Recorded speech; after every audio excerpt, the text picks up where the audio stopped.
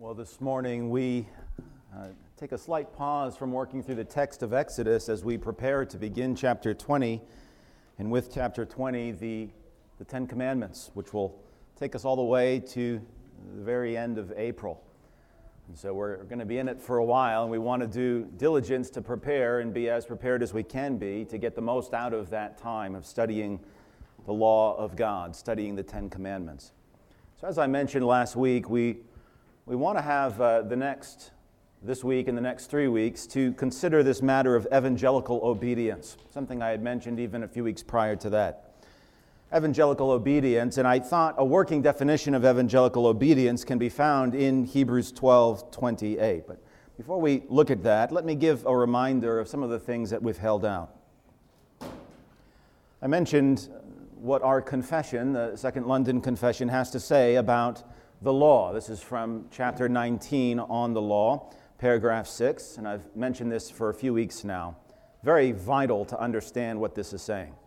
Although true believers be not under the law as a covenant of works, to be thereby justified or condemned, yet it is of great use to them as well as to others in that as a rule of life. Informing them of the will of God and their duty, it directs them and binds them to walk accordingly. So the great contrast we make is between being under the law as a covenant of works, being bound to fulfill it or else perish, as opposed to having the law as a rule of life, not being under it as a covenant of works, but having it as a great use as a rule of life. And we want to make great use of the next few months as a church body. The Christian life is a walk. The Christian life is, because of the flesh, a war. And our confession goes on to describe sanctification in terms of warfare, in which war, although the remaining corruption for a time may much prevail, yet through the continual supply of strength from the sanctifying Spirit of Christ, the regenerate, in other words, the reborn part, does overcome. And so the saints grow in grace, perfecting holiness in the fear of God, pressing in after a heavenly life, in evangelical obedience to all the commands which Christ, as head and king in His Word, has prescribed to them. So there you have that phrase, evangelical obedience. And of course, this is in contrast, especially in the 1600s when this was being written, to legal obedience, a contrast we made about a month ago. So we want to lay the foundation of evangelical obedience. What is evangelical obedience? How can we walk in evangelical obedience? What are the dangers of legal obedience? How can we avoid those dangers? How can we have these things as guiding lights in the weeks ahead as we study the commandments?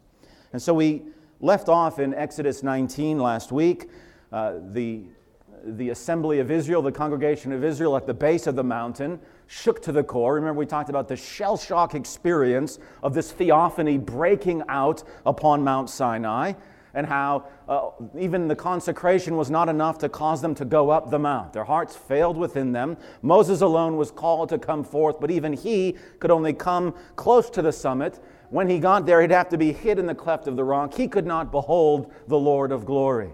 But that great mediator, of course, was taken to the very height of God's presence. And from that, God gave him His law. The law inscribes not on the heart, as it needs to be, but on stone, and broken as soon as it was written, which is why Moses breaks the tablets over Israel, as we'll come to see in the narrative. And the writer of Hebrews is contrasting that experience of Exodus 19, the great terror of God's presence on the mount, all that it means to approach Him under this covenant of works. And he contrasts that with the grace that comes through the mediator who is Jesus Christ. And he says to the believers in Hebrews 12, "You have not come to the mountain that may be touched, that burned with fire, blackness, darkness, tempest, the sound of the trumpet, the voice of words, that those who heard begged that the word should not be spoken. You have come to Mount Zion, to Jesus, the mediator of the new covenant." And of course, the conclusion of this mount that we've come to, the fulfillment of Exodus 19 as the people of God in this covenant which is in Christ's blood, the result of this is, therefore, Since we are receiving a kingdom which cannot be shaken, let us have grace, by which we may serve God acceptably, with reverence and godly fear, for God is a consuming fire. Right? God has not changed. His law has not changed. But we are in a new covenant with a new mediator standing by His grace. So let us have grace. That's the first thing we want to focus on this morning. Let us have grace. Next week, that we may serve. The week after that, acceptably. And the last week, with fear and reverence. Now you'll notice there's sort of this pendulum swing. When I say evangelical obedience, you might feel this tension. Evangelical is a fancy way of saying gospel, right? The gospel is the evangel. Evangelical is that which is of the gospel or accords with the gospel. So we have evangelical obedience. Now evangelical is gospel. It's filled with grace. Then we have that word obedience, and already that feels a little cold and it sort of chafes, and we don't really like it. Let's get back to evangelical. And so you'll notice this pendulum swing. Maybe you'll feel it over the next 4 weeks. We go from evangelical and highlighting all that we love about that word, and then the pendulum swings to obedience and all the demand, and it's just going to draw legality out of us. And then we go back to acceptably. Why is it that we can serve God acceptably? And then we go back to with fear and reverence. And so there's this pendulum swing. But of course, as you keep going between the two, eventually it will settle right in the middle where it ought to be. Not cheap or shallow grace, neither a legality or a way of looking at obedience as something negative, but actually holding these things together, which is the task of the Christian's life. Law and grace, as we've said now for several weeks, is the heart of our faith. Knowing the difference between the law and the gospel. You'll make a shipwreck of your faith if you don't know how to distinguish the two. Perennial battles are fought over this very thing. It was so in Paul's day. It was so in Bernard's day. It was so in Luther's day. It was so in Whitfield's day. It is so in our day. This is a perennial battlefield for the gospel. To rightly divide the law and the gospel. And then to rightly understand how they complement one another according to the overarching purpose of redemption. So you'll feel this pendulum swing, I trust. It's almost natural as we work through the scriptures that we're drawn from one to the next. Evangelical, then to obedience. Evangelical, then to obedience. What we want to focus on this morning is evangelical. It is grace. Let us have grace. And I want to focus on that in 3 parts. First, I want to say grace is something we must receive. Secondly, grace is something we must grow in. And then lastly, grace is something we must give. So grace is something we must receive. That is the grace of justification, being justified by faith in Christ. Grace is also something we must grow in. That is grace at work in our lives, the cleansing power of grace. That is sanctification, something we grow in. Grace is also something we must give to one another, and that is fellowship. Now, there's more that grace is and more that grace does, but for the time we have this morning, we'll focus on these 3 parts. Let's begin with justification. Let us have grace, grace that we must receive. We see this in Exodus, right? Salvation is by grace. God hasn't changed the way that He saves people. We saw it all the way through the plague narrative and the miraculous deliverance at the Red Sea. Salvation is by grace. The Israelites at the wilderness could sing the same song the Ephesians could sing. For by grace we have been saved through faith, that not of ourselves. If you went and asked an Israelite, how is it that you've been freed from bondage and you're here now on your way to a land that God is showing you, they would only be able to say that. Well, God did it. We didn't do anything. We grabbed jewelry as we walked out. That was about as much as we did. Then we complained a lot, but the whole time God delivered us and saved us and rescued us. That's what grace is. That's what grace does. And that grace is His grace. That grace is found in Him. That grace is from Him. It's an important point that we never abstract grace from the person and work of Christ. We'll come back to that. Romans 3:24, being justified freely by His grace. Not grace as some abstract phenomenon, but His grace.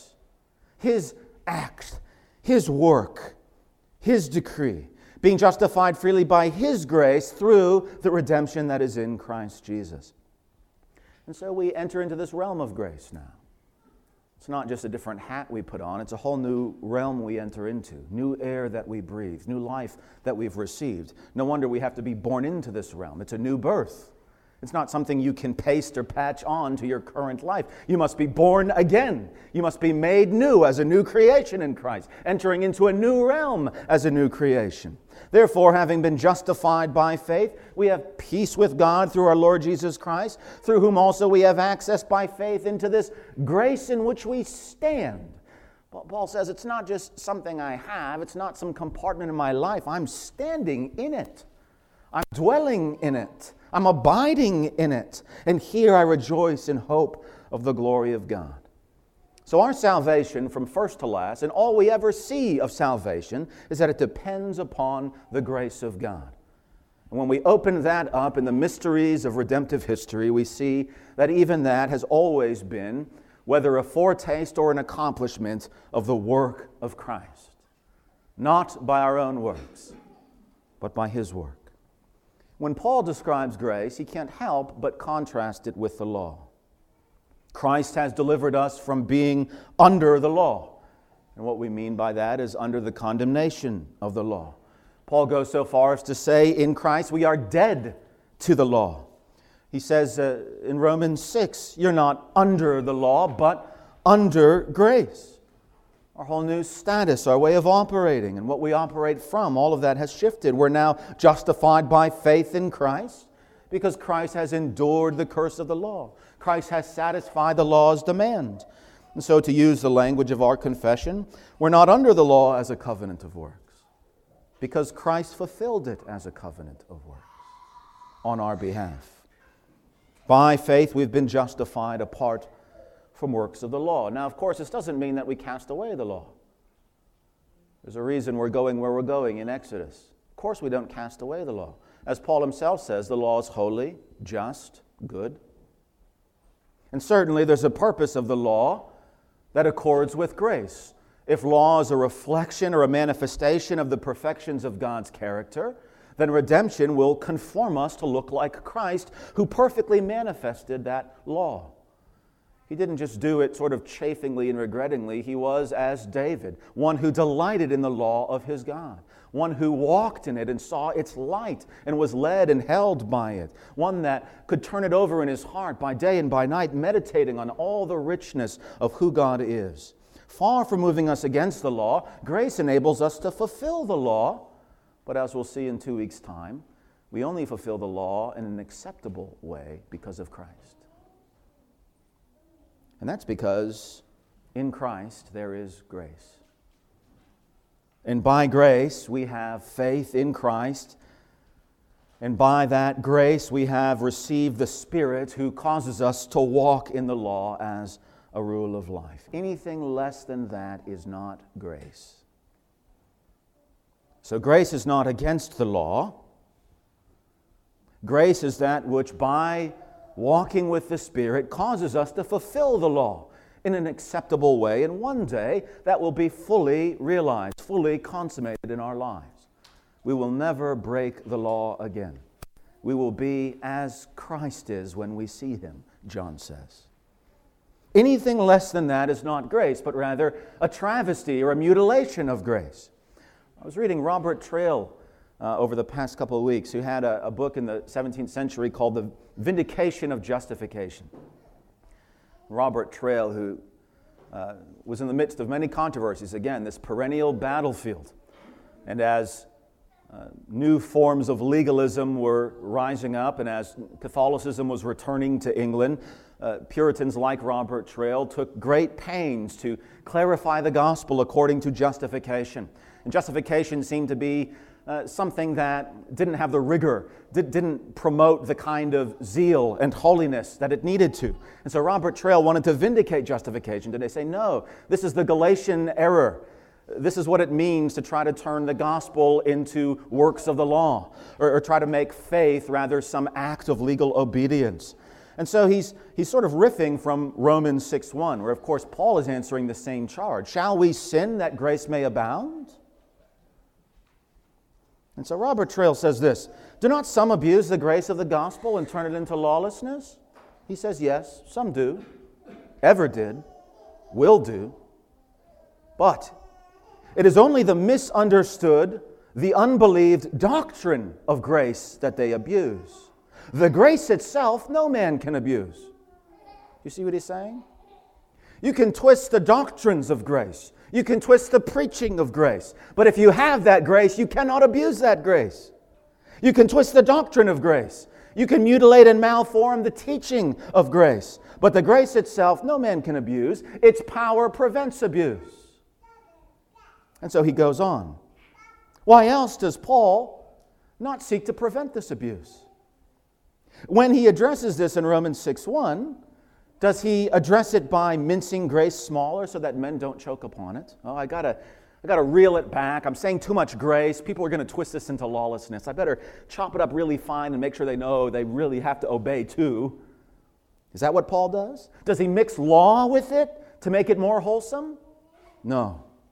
Only by plainly asserting the power and influence of this grace wherever it really is. Do you see what Trail is saying? If you actually have this grace, you will not be able to abuse it. Its power and influence will prevent you.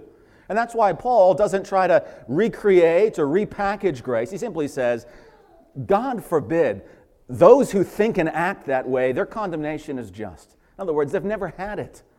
They don't have it because if they had it, they wouldn't think that way. That's not the way that they would act. And then he makes a very important point. Again, getting back to how we must never abstract grace from the person and work of Christ. And this is what Trail says. This grace is all treasured up in Christ. This grace is offered to all men in the gospel. This grace is poured forth by our Lord, and it works by faith, and it's drunk in as we act in faith, and it becomes in us a living spring which must break out and spring up in all of our ways.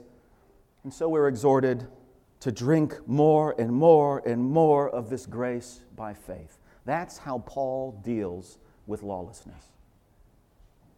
We are justified by grace alone, through faith alone, apart from works of the law.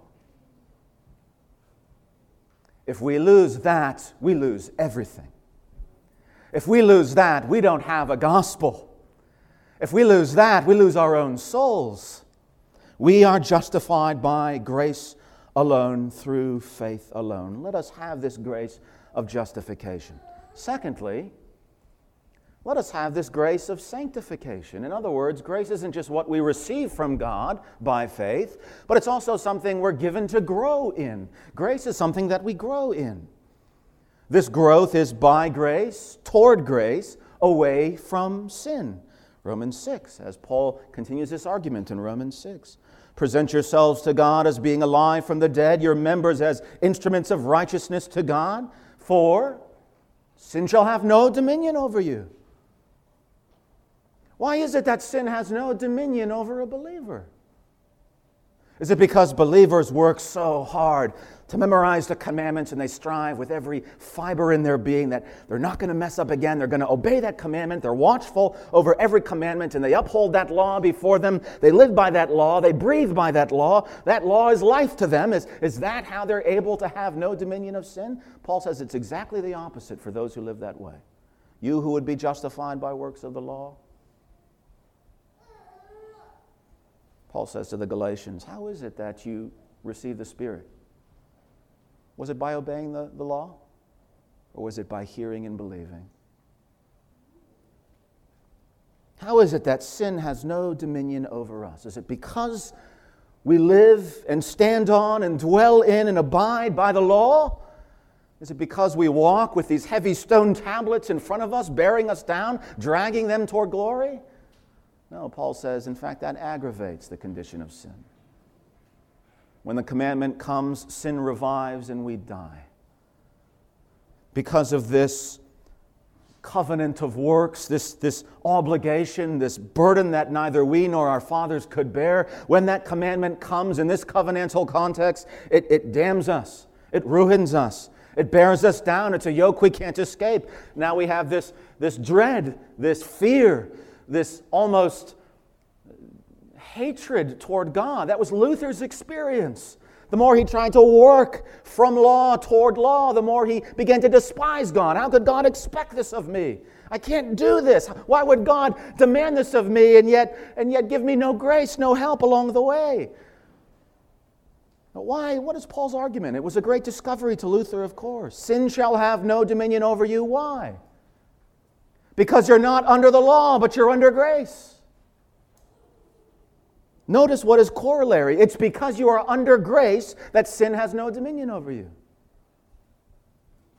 It's confirmed by the very next verses. What then? Shall we sin because we're not under the law but under grace? Certainly not. The main point is clear. It's because you're under grace that sin has no dominion over you. And what Luther had to discover is what Paul had to discover when he converted to Christ. I do not set aside the grace of God. If righteousness could come by the law, he died for nothing, for no reason.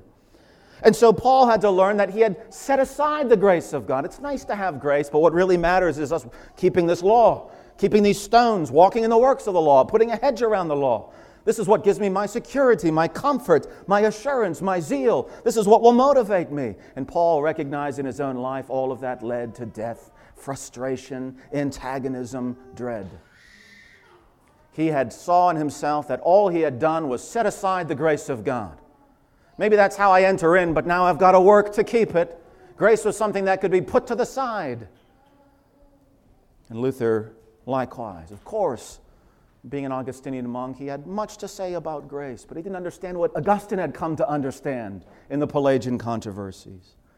And so Luther, like Paul, learned, I cannot set aside the grace of God. And in my flesh, I'm prone to always set aside the grace of God, to assume it. And so, you and I, we're as easily bewitched, like the Galatians were bewitched. Legality, as we've said, is the default of our flesh. With little effort, with little thought, we creep back toward merit theology. Salvation as though it must be earned. Or at least we maintain it. God meets us halfway. And then we're no longer operating by grace. We're no longer walking with the Spirit. We're setting aside grace. We think that grace is somehow a last resort, or at best a pat on the back. You know, it's all about your law-keeping, your effort, this hedge, this way. But don't worry, grace is there to encourage you. A little pat on the back. Grace is a safety net, your last resort. You try as hard as you can in the works of the law. The law is going to motivate you. When you fall, grace is the safety net that will catch you and get you back to square one so you can keep trying in that way. No. Treating grace as something that is initial or initiatory, treating grace as a last resort, as a safety net, treating grace as a pat on the back, something that can begin to motivate, but the law has to take us the rest of the way. All of these things completely misunderstand what Paul means in Romans 6:14. Sin has no dominion because we are not under law, but under grace. Real growth in grace will be a result of loving the Lord God, of apprehending His mercy, rather than dreading His condemnation, beating the flesh, sweating and striving to cultivate and produce change in ourselves by ourselves. And I trust you know this by experience, that when you've operated in that way, you haven't gained fruit. In fact, you've lost fruit. We think somehow laying aside besetting sins comes from the demand of the law, the weight of the law, the fire of the law. And if we fail there, then grace will pick us back up and get us back to that place. But as we know from experience, it is always grace that brings our surrender. It is always grace that not only humbles us, but then buds all the things we sought for by ourselves and could not find. That produces transformation in our lives. Only then do we surrender. Only then do we lay aside. What are you tasting that's causing you to lay aside besetting sins in your life? What does Peter say? Peter says that to lay aside all malice, all deceit, all hypocrisy, envy, Evil speaking, that laying aside that comes from something. It comes from tasting something. It's a variation on Paul saying, sin has no dominion because you're under grace. Here's how Peter would put that in culinary terms. Laying aside all malice, all deceit, hypocrisy, envy, evil speaking. Why? Why are you laying that aside? It's because you've tasted the wrath of the Lord, His justice, which will hunt you down, the things that you must stand and account for at the end. You've tasted that, therefore lay all this aside. Now what does Peter say? If indeed you've tasted the Lord is gracious. If you've tasted the Lord is gracious, you'll lay aside these things. Not begrudgingly, not like it's some burden, but willingly. It'll be the burning desire of your heart. Get this hypocrisy out of me. Get this envy away. Cut off my evil speech. Lord, I've tasted that you are gracious. Therefore, I lay all this aside. Lord, I recognize I'm under grace. Therefore, sin will not rule me.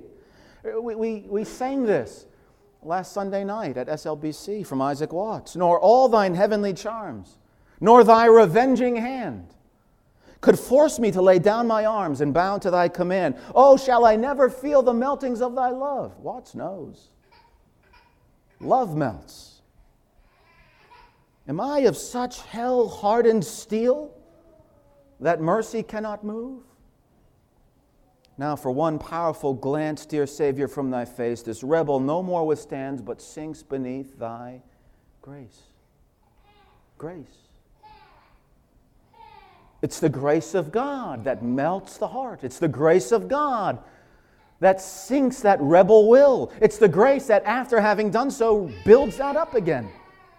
Builds up the will in a new direction, in new light, in new strength. And so now, brethren, Acts 20, I commend you to God and to the word of His grace, which is able to build you up. The law will tear down. It has that schoolmaster ability to put you down to size, cut you down to where you need to be in humility. It has no power to build you up. And so we're commended to the word of grace, which is able to build us up. The grace which justifies is the grace which sanctifies. There is no other grace. As we said, all of grace is treasured up in Christ Jesus.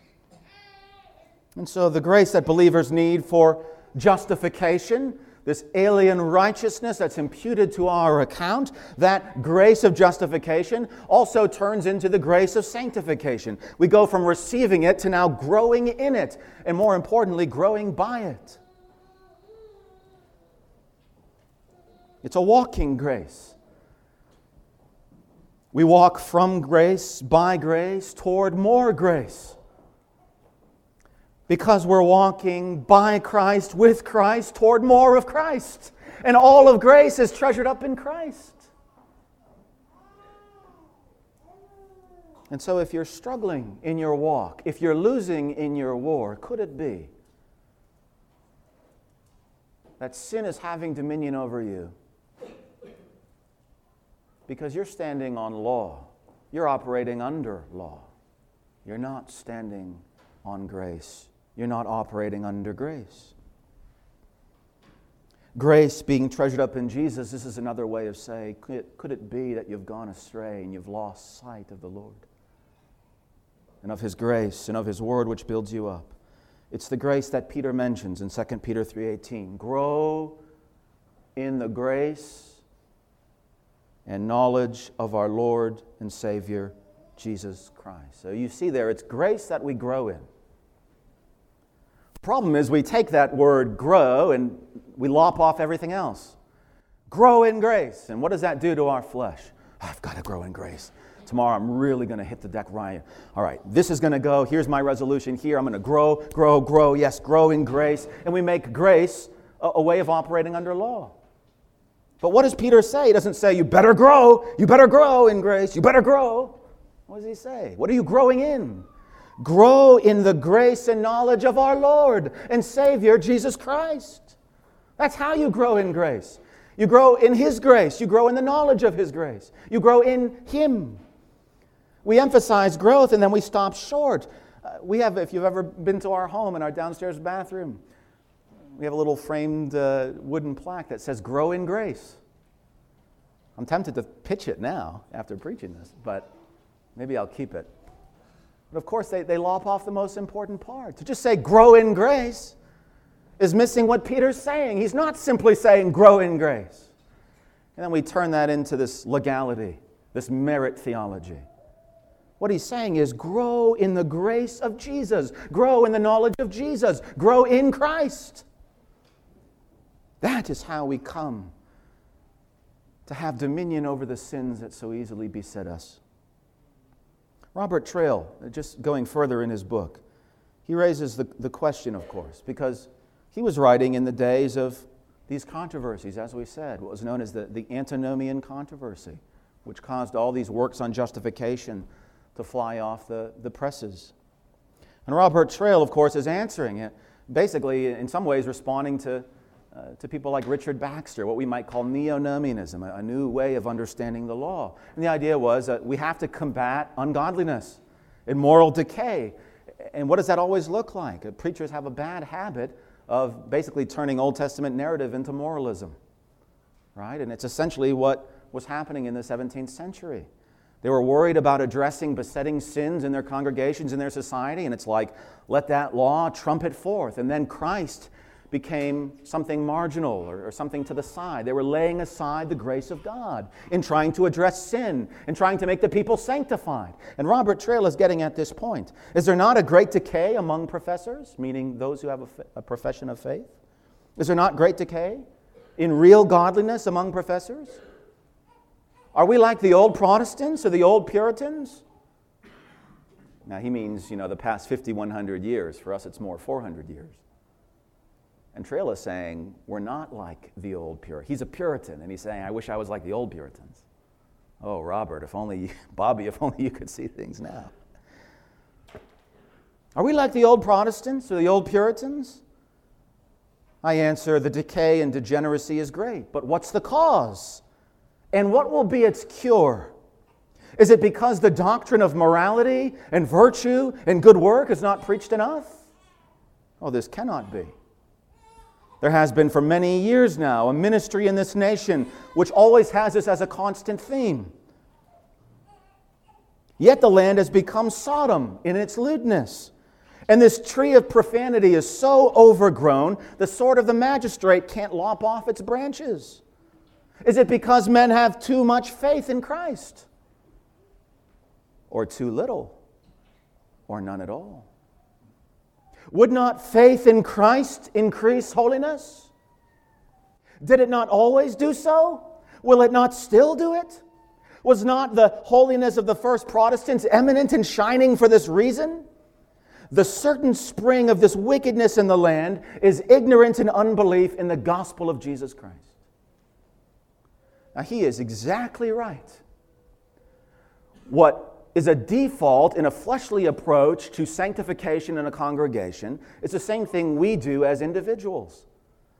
We have this legal pattern, this merit theology that creeps into our walk. Somehow we're trying to strive and sweat and earn, and we've laid aside the grace of God. We're not doing it from grace toward grace. We're doing it by the flesh, by our effort, by our zeal, as though it was legal.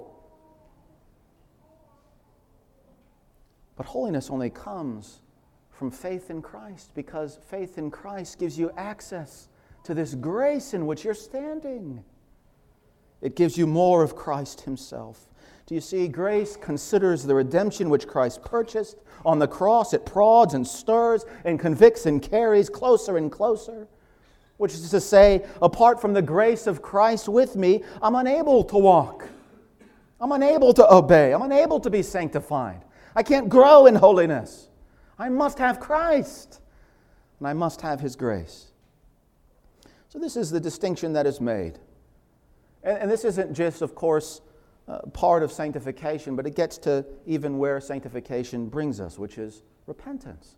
And even here, men like Robert Trail or the Marrow men that I mentioned a few weeks ago, they made a distinction between legal repentance and evangelical repentance for this very reason. Legality will go everywhere with you. There's no refuge from it other than Christ. As soon as you step away from that shadow of the cross, legality is there to convince you, here's what you must do. Here's the only way. Until you've spent all your strength and all your hope, and you have this certain dread and distance from the Lord your God. That's legal repentance. The conviction, the right conviction that you've broken the law of God, that can only produce fear of judgment, separation from Him. It's that Adamic instinct to run, cover, and hide. You don't want His presence. His presence is the worst thing. It's worse than your sin. His presence is worse than hell. That's legal repentance. And it leads to legal sanctification. But evangelical repentance, repentance that recognizes, Lord, you have convicted me, and you are right, and you are holy, and you are just, and I am lost, and I am ruined apart from your grace. Save me. Cleanse me. Hide me in my Savior. Draw me close to Him. Let me taste that He is gracious. Let me draw near to Him that I willingly put off all these things that have encumbered me and tripped me up. Let me be led by His glory and His beauty and His goodness and His mercy.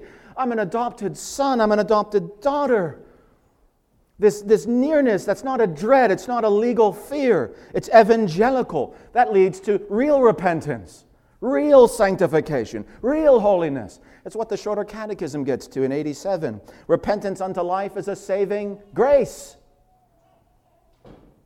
whereby a sinner, out of a true sense of his sin and apprehension of the mercy of God in Christ. Do you see? That's the key. That's real repentance. That's repentance unto life.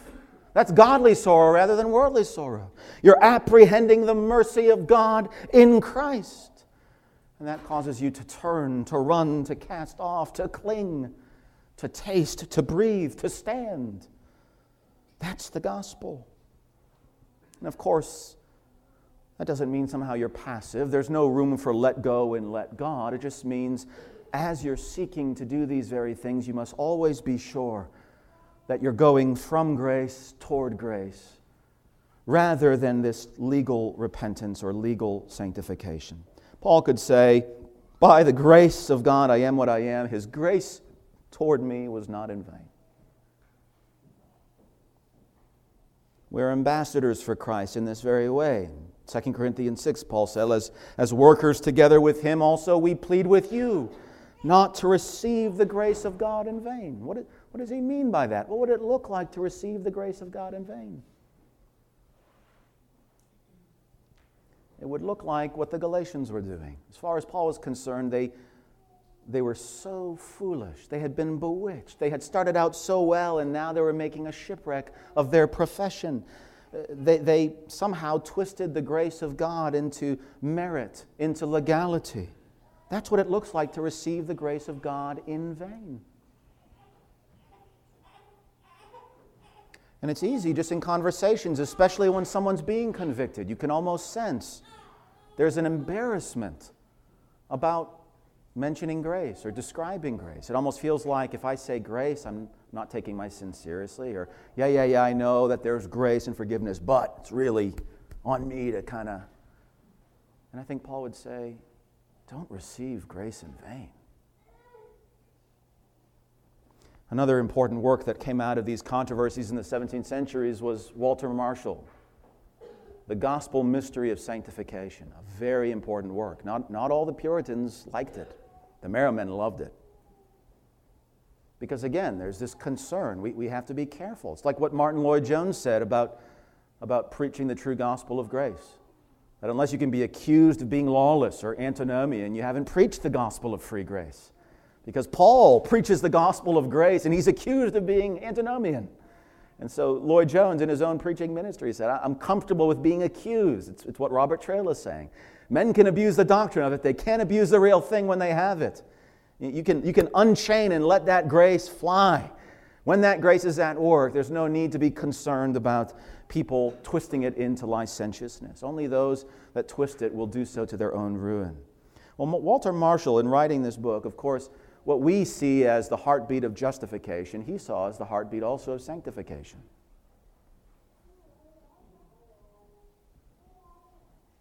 And so when we're talking about sanctification, we're especially talking about our assurance of salvation.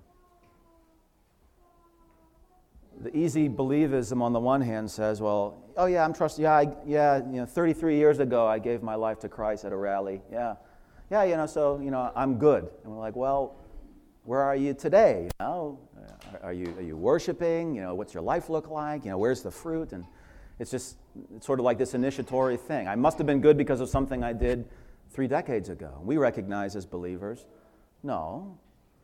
If you received grace then, if your life is now hidden in Christ, there's going to be evidence of that. There's going to be an outflow of that. If grace is operating within you, if you've received it, you're growing in it. It cannot be otherwise. And Walter Marshall says, but here we must always remember how assurance comes about. Because here's where the merit theology and the legality often does its worst work in our lives. We look back at our lives and we see all of our shortcomings, all of our stumbling, those easily besetting sins, maybe those sins that are very repetitive. We keep falling into them. We don't feel that we've lost control, but if we're being honest and we look back and it's like, do I have any control? Could it be said that this sin is dominating me? So then we lose assurance. We recognize, I'm not as sanctified as I should be. I'm not being sanctified. Not here, not here, not here. And so I'm losing my assurance. I need that assurance. I must have assurance. I must know if I belong to Him, if I'm saved. And how do we try to get that assurance? I got to work, got to earn it, got to put off, I got to try, right? We go right back into the legality, right back. We set aside the grace of God. That's the umbrella status. It doesn't mean anything to us. It's all now me working it out by myself, for myself. We receive the grace of God in vain. And this is Walter Marshall's concern. Sanctification, he recognized, is the product of assurance. You see that brilliant insight? We reverse it. We do it the other way around. We say, assurance will somehow be the end or the sort of cherry on the top of all of our efforts to be sanctified. I work really hard to be sanctified. I constrain, I beat myself, the things that Paul says, the good things. And at the end, maybe I'll have assurance. I'll have assurance after I've worked really hard and that's under control and I'm better than I was. I think I'm in control now. Okay, now I can have some assurance. You see what Marshall's saying? No. You'll never have assurance that way. Not assurance worth having. Not assurance that gives life and gives power and gives strength. He says it's the other way around. Your assurance actually produces your sanctification. It's the other way around. And he was living in days of lawlessness, and he saw some of his good colleagues, well-intentioned colleagues, as a way of combating this lawlessness, this licentiousness, this antinomianism that was a plague in England in the 1660s. And Marshall saw his compatriots, as it were, his colleagues in the ministry, going about sanctification as though it were some way to have assurance. And he said, brothers, are we falling into the Galatian error? If you are gripped by a fear that you may not be saved, if you are filled with doubts, could it be that is going to make you spiritually alive and active? Oh.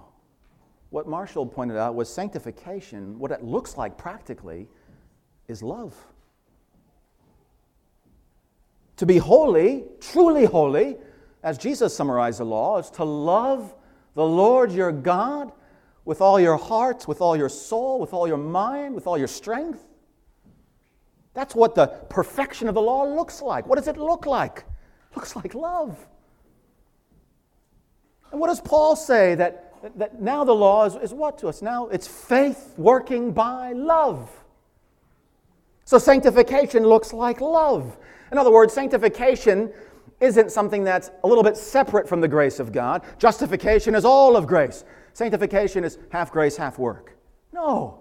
It's not, we're justified freely by His grace. Work really hard to be sanctified, maybe then you'll have assurance. No. Justification and sanctification are the gospel. It's a result of what Christ has done.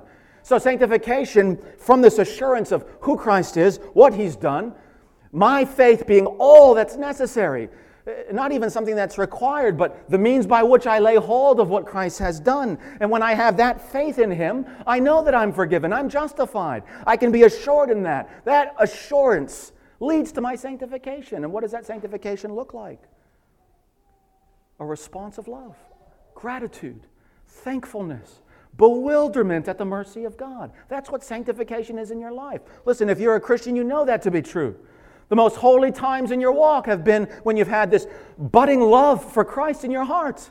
And all of a sudden, sin paled. You had no desire to keep messing around with the things that had been besetting you, the things that you've been wrestling with. In that moment of clarity, you saw God's rich and free grace, and you loved Him so much that sin lost its power. And more light didn't fill you with dread or fear or a covering, but just a childlike running to your Father. You know that to be the case. It is a response to mercy. That's what sanctification is. A response of love to what God has done for us in Christ. Something the law could never do. This is what the law obligated. To love the Lord fully, wholly, comprehensively. That's what the law is about. This is what that love will look like. This is what that love will manifest as. But ultimately, the law is loving the Lord your God. And Paul says, what the law could not do, in that it was weak because of our flesh, Christ did. Christ did.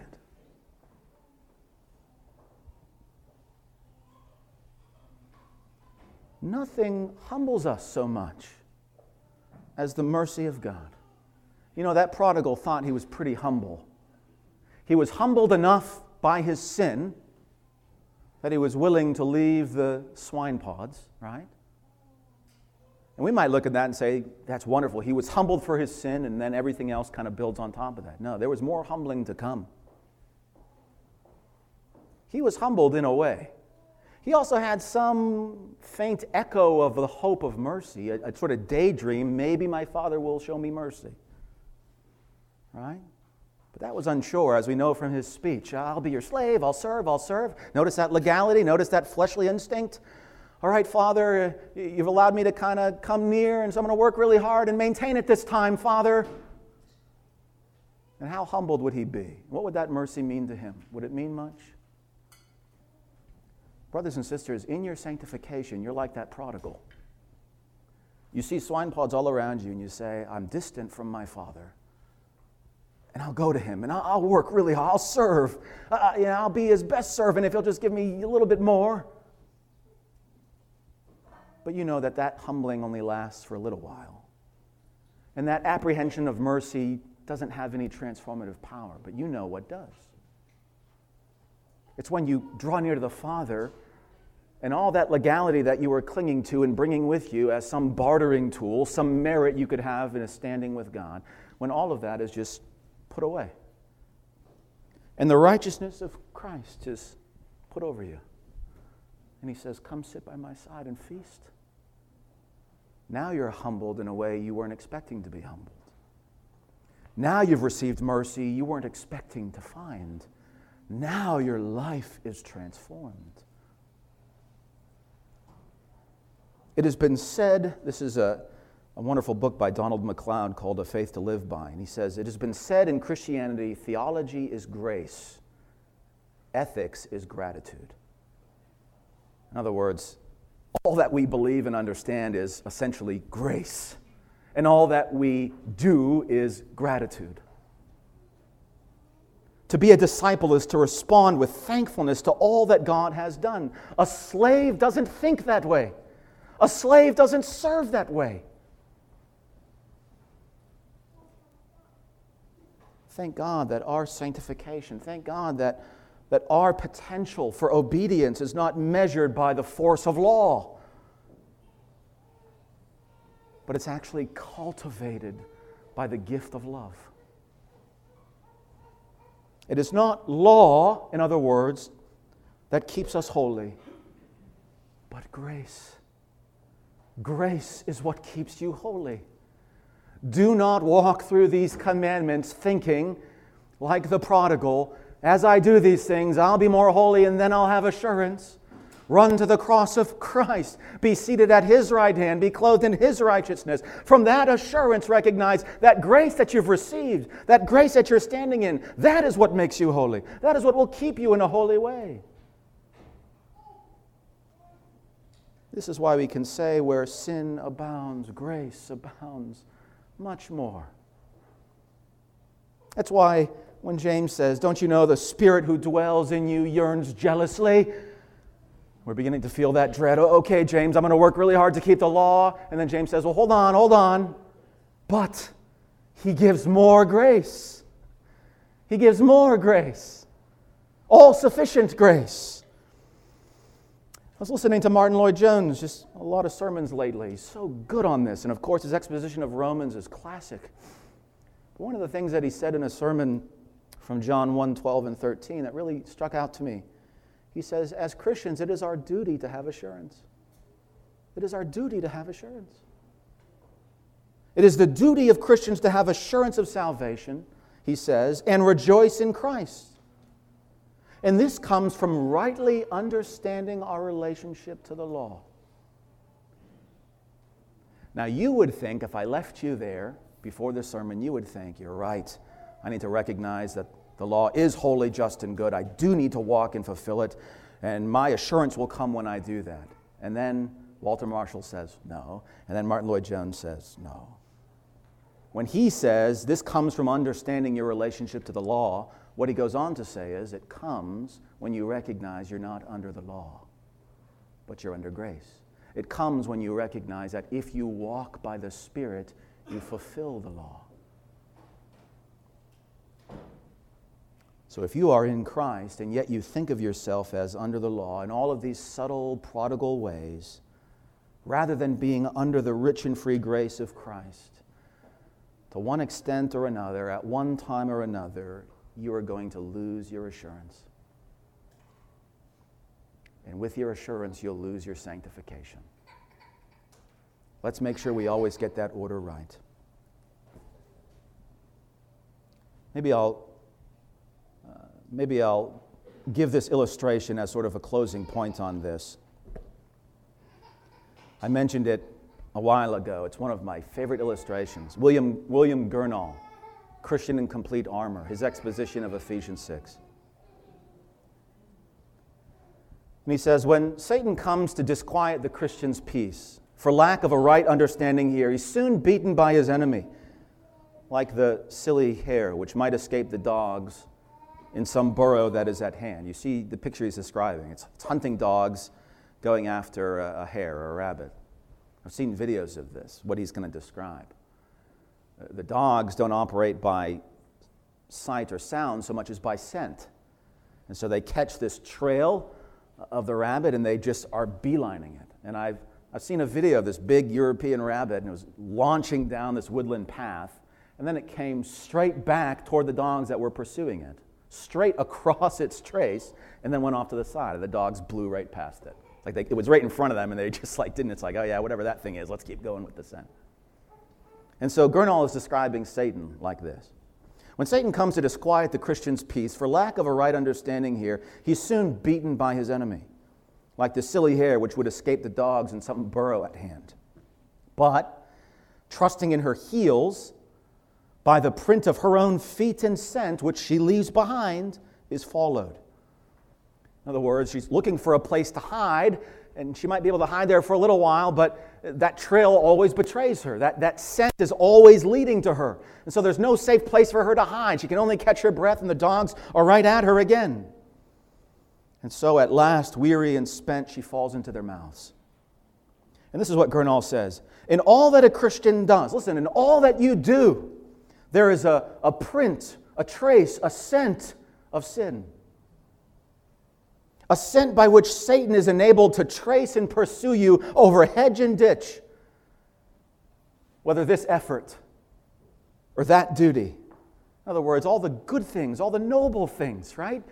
At least I've got this going for me. I'm working really hard. We weren't doing this last year, and this is really good. And all of that service is wonderful. It has its right place, but within that is this sinful scent. And Satan knows it, and he knows how to use it against you. And so he hounds you down. And he says, till the soul, right? Whether this effort, whether that duty, till the soul, not able to stand before that accusation. Yeah, you've got that, but what about this? Or, you're kidding me. You're a Christian and you're able to do this? And you fall down at the last in despair at his feet. And this is what Gurnall says. Here is a hiding place. What is that hiding place? Being justified by grace through faith. Here is a hiding place where the enemy dare not come, a cleft in the rock, which truth leads us to. When Satan charges you as a sinner, perhaps your response is, oh, well, I'm going to repent and work really hard. All right, I can hide for a little bit there. Or I'm going to reform. I'm confessing. I'm really working hard at reforming it. That's not enough to keep you from his jaws. Soon you're beaten out by these works. Soon that sinful mixture is accusing you. But if you would have him choke on his fangs, if you would believe on the one who said, not to him that works, but to him that believes, he is the one that justifies the ungodly. Get, therefore, into this gospel tower. You see what he's saying?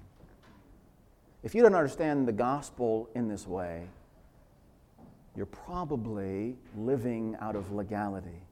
Not walking with the Spirit, operating under grace, but rather having these temporary hiding places that you're patching together a covering to ease your conscience and try to work on the things that are standing out to you.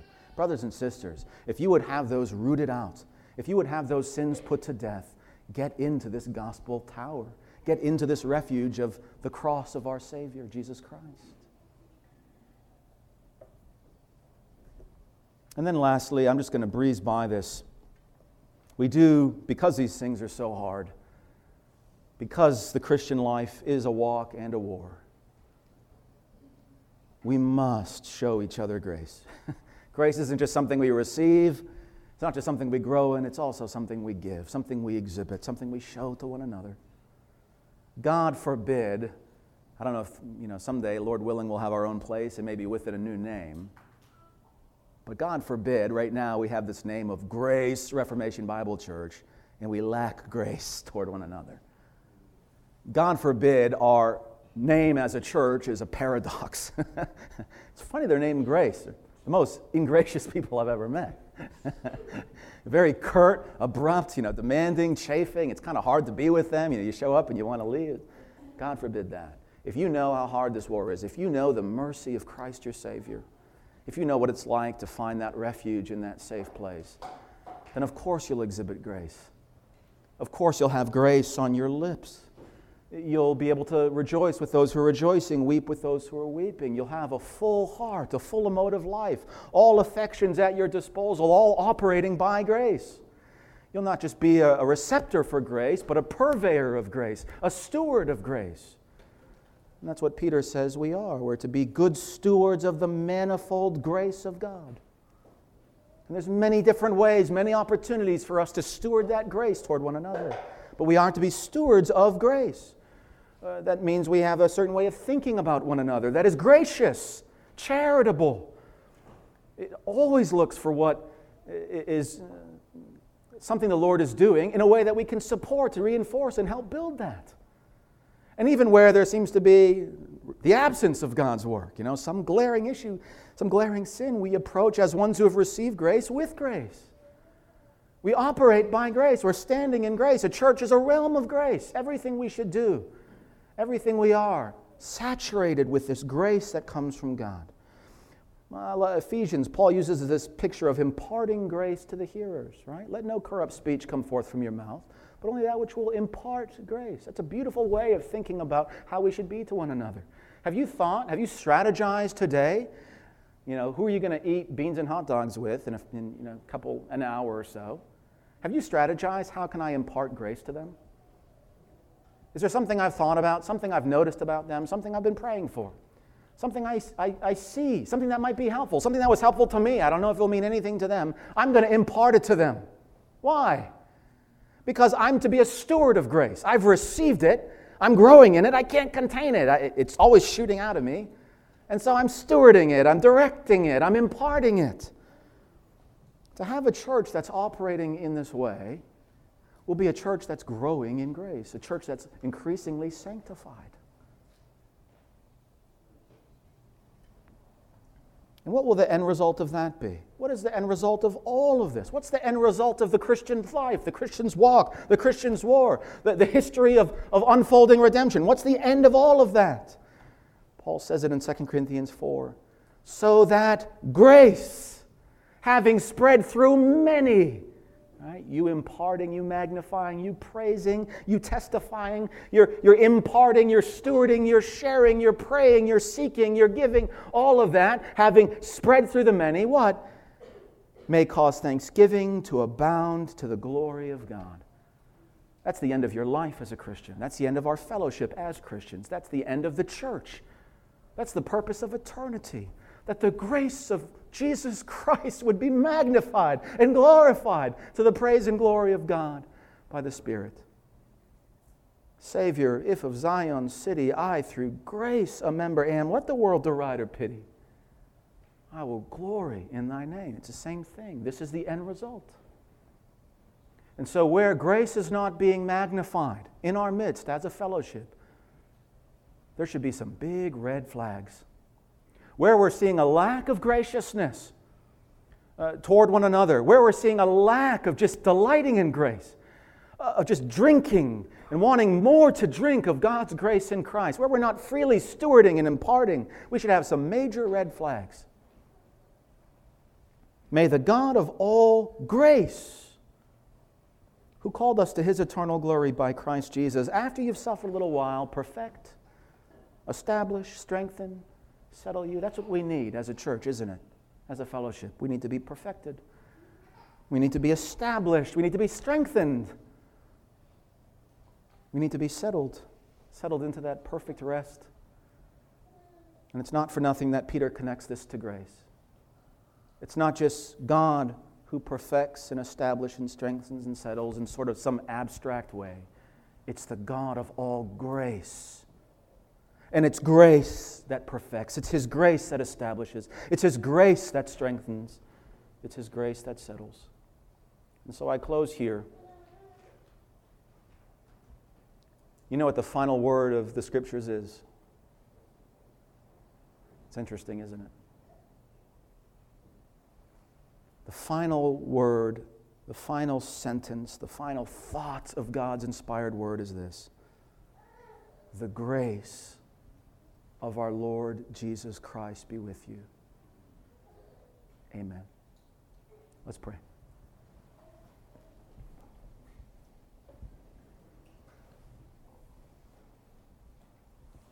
Father, who are we to magnify the grace that we've received from you? Lord, we feel so wholly unworthy. For Lord, we don't even understand its heights or its depths. And even if we had sinless minds with no shades of ignorance, Lord, we could never climb the summits of that grace, nor could we plumb the depths of it, Lord. For your grace is the outflow of your love, and your love is who you are. You are love. And you have loved us in Christ. And you have justified us in Christ. And by faith we have access into this grace in which we're standing. We praise you, Lord. We magnify you. What pitiful words we could express, Lord. None do justice, and yet because we're standing in this grace, you receive them. And you delight in them, Lord. You delight in paltry worship. You delight in inconsistent praise. You delight in the worship of ignorance, Lord. And inconsistency, all because by grace we're standing. It's the grace that we've received from you, Lord. It's the Father loving the prodigal, not because of what the prodigal had done or had not done, had put off or had put on, but simply your love put upon him. Thank you, Lord, that you've loved us in this way. Thank you for your grace. May we not be like the Galatians. May we not be those who would lay aside the grace of God to somehow receive it in vain. May that never be. May this fellowship, may this church, may this pulpit always be that which magnifies the grace of God in Christ.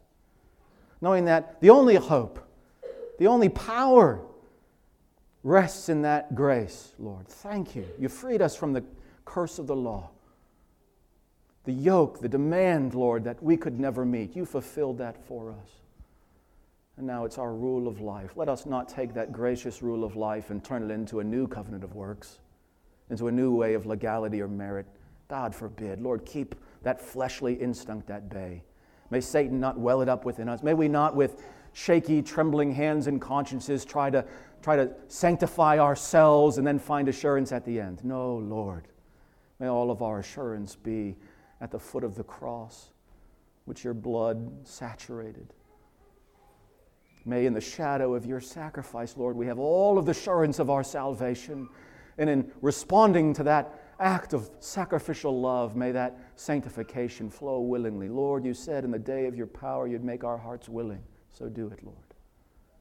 Give us that greater glimpse of our Savior. Draw us close to Him, that we would cleanse our hands, purify our hearts, draw near to Him, that He would draw near to us. Thank you, Lord, that you resist the proud, but you give grace to the humble.